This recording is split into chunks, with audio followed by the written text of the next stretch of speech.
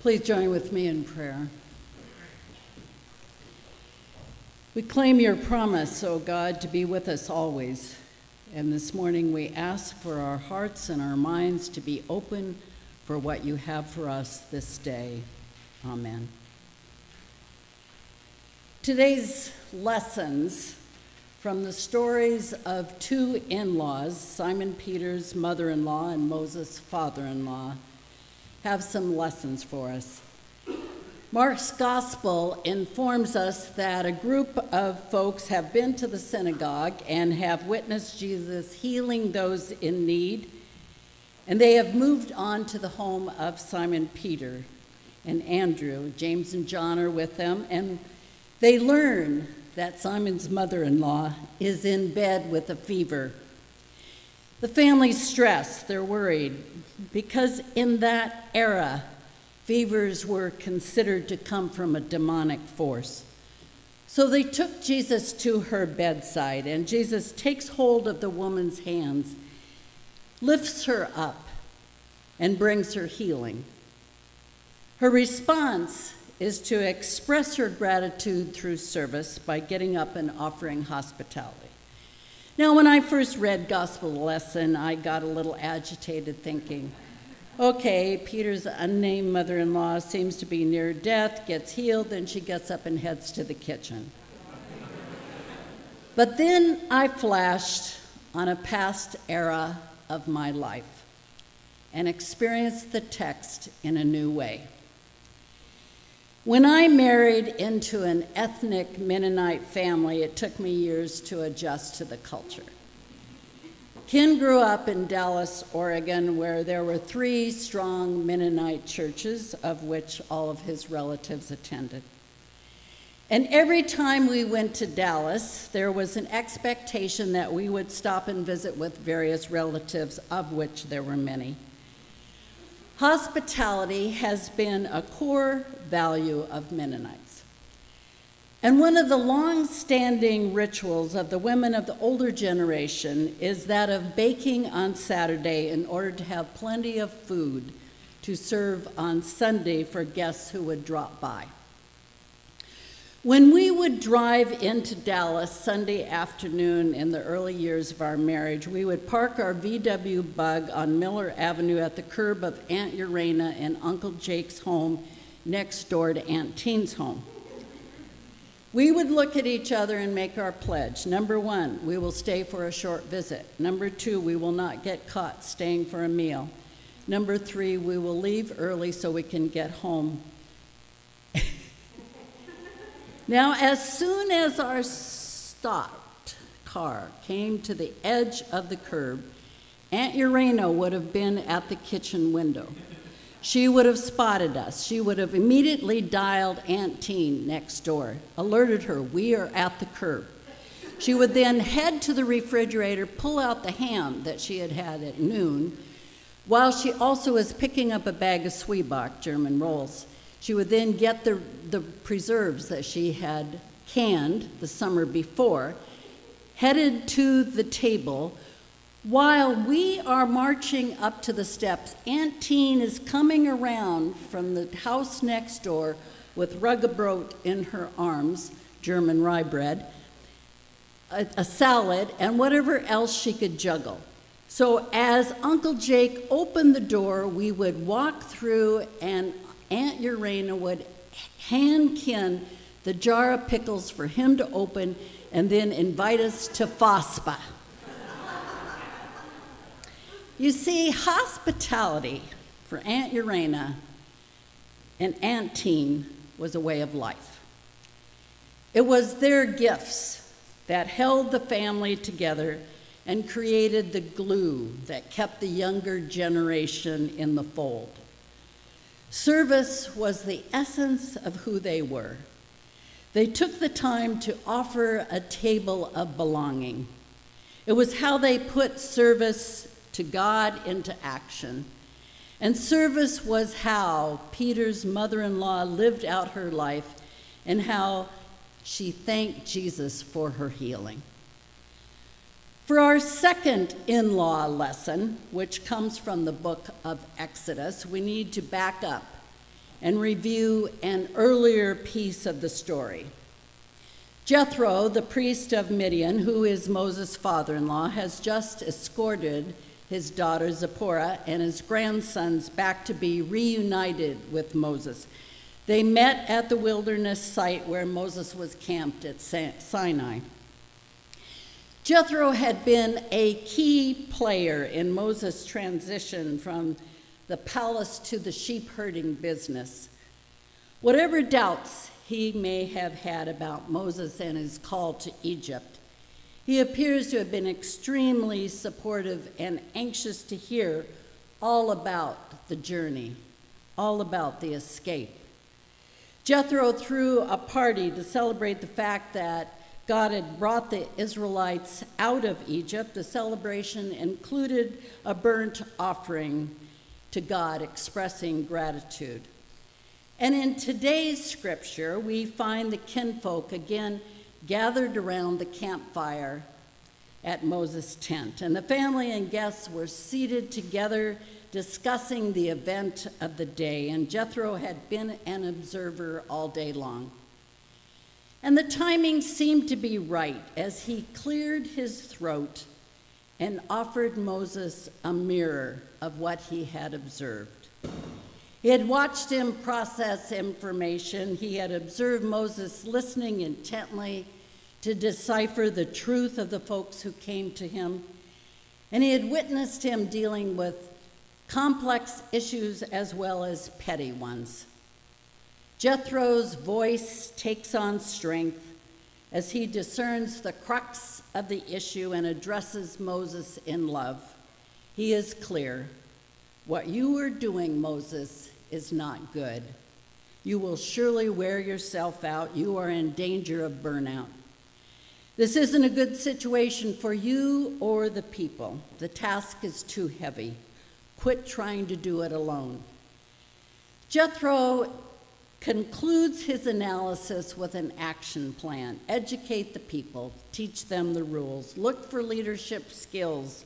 Those who honor God are to be trusted.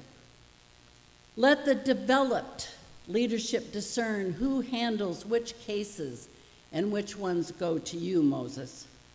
And Jethro gave Moses the key. Let them bear the burden with you, because then you will endure. In managerial terms, Moses is to interpret and articulate public policy. Now, if Myers-Briggs had been a part of the business schools on the Gulf of Aqaba, I suspect Jethro might have been labeled an ESTJ, extrovert, sensing, thinking, judging.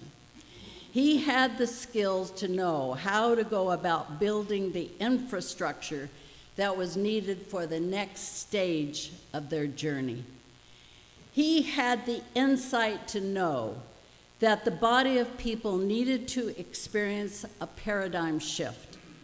The style of leadership that Moses provided for so long had been what was needed to make the transition from slavery to the desert journey. And now they were ready to take the steps needed to live in community. Jethro was able to give feedback to Moses, indicating that the people are now ready to be given responsibility and authority in order to strengthen them and enable them to grow into their own gifts. It strikes me that Moses is being invited by God to move out of his archetypal role of ruler to that of sage and teacher. He is still the leader, but he's being invited to lead in a new way. What we know about human nature is that change doesn't happen without some rocky transitions. The tricky part about systems is that we can outgrow them and not realize it. As always, we are all invited into the story. Transitions are a part of our story, but they are a huge part of the story of the last couple of years. We too know what it is to have a radical shift in our community patterns. It was a year ago that I sat at a table with elders Barry Frisbee and Sarah Holcomb, along with Pastor Rod, being interviewed for the position of interim pastor of community life and outreach. I remember talking about the complexity of not only saying goodbye to beloved Britt Carlson, but also dealing with how to make the transition of a church community reuniting in person, having been only on Zoom for such a long time. We had adopted and adapted to a whole new way of doing church. We kept our sweatpants on and just made sure we had a decent blouse or shirt on before setting the computer on the coffee table on Sunday morning and connecting with Zoom. We eventually learned to use mute when the dog barked or when the clock chimed. Unlike some churches, we didn't disagree over wearing masks. We slowly began returning while juggling Zoom and in-house church. The transition became even more complicated when Administrator Rachel Joy left in December for a new ministry position at Holden Village. All of this was going on before the search committee began their work of finding a new staff member. Do you remember Rachel's passionate plea as she said goodbye last December?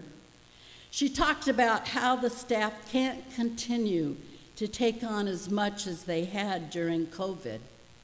She made a plea for help.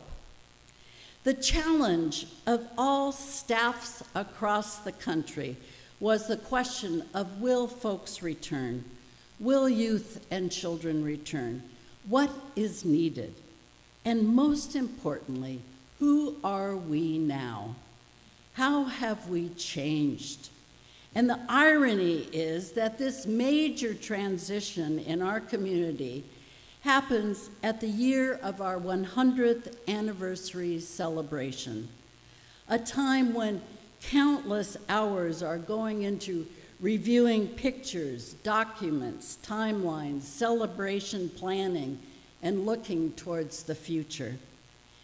It has been a challenging era of ministry, but here is what I celebrate as I leave today. The intentionality of the elders at each month's table meeting to take the time for sharing prayer, sharing spiritual reflections, inner reflections. This has enabled leadership to stay grounded. There is mutual respect. There has been times of differing viewpoints, but there has been unity in the final decisions. I give thanks for the new leadership that has emerged during the season of PMC life.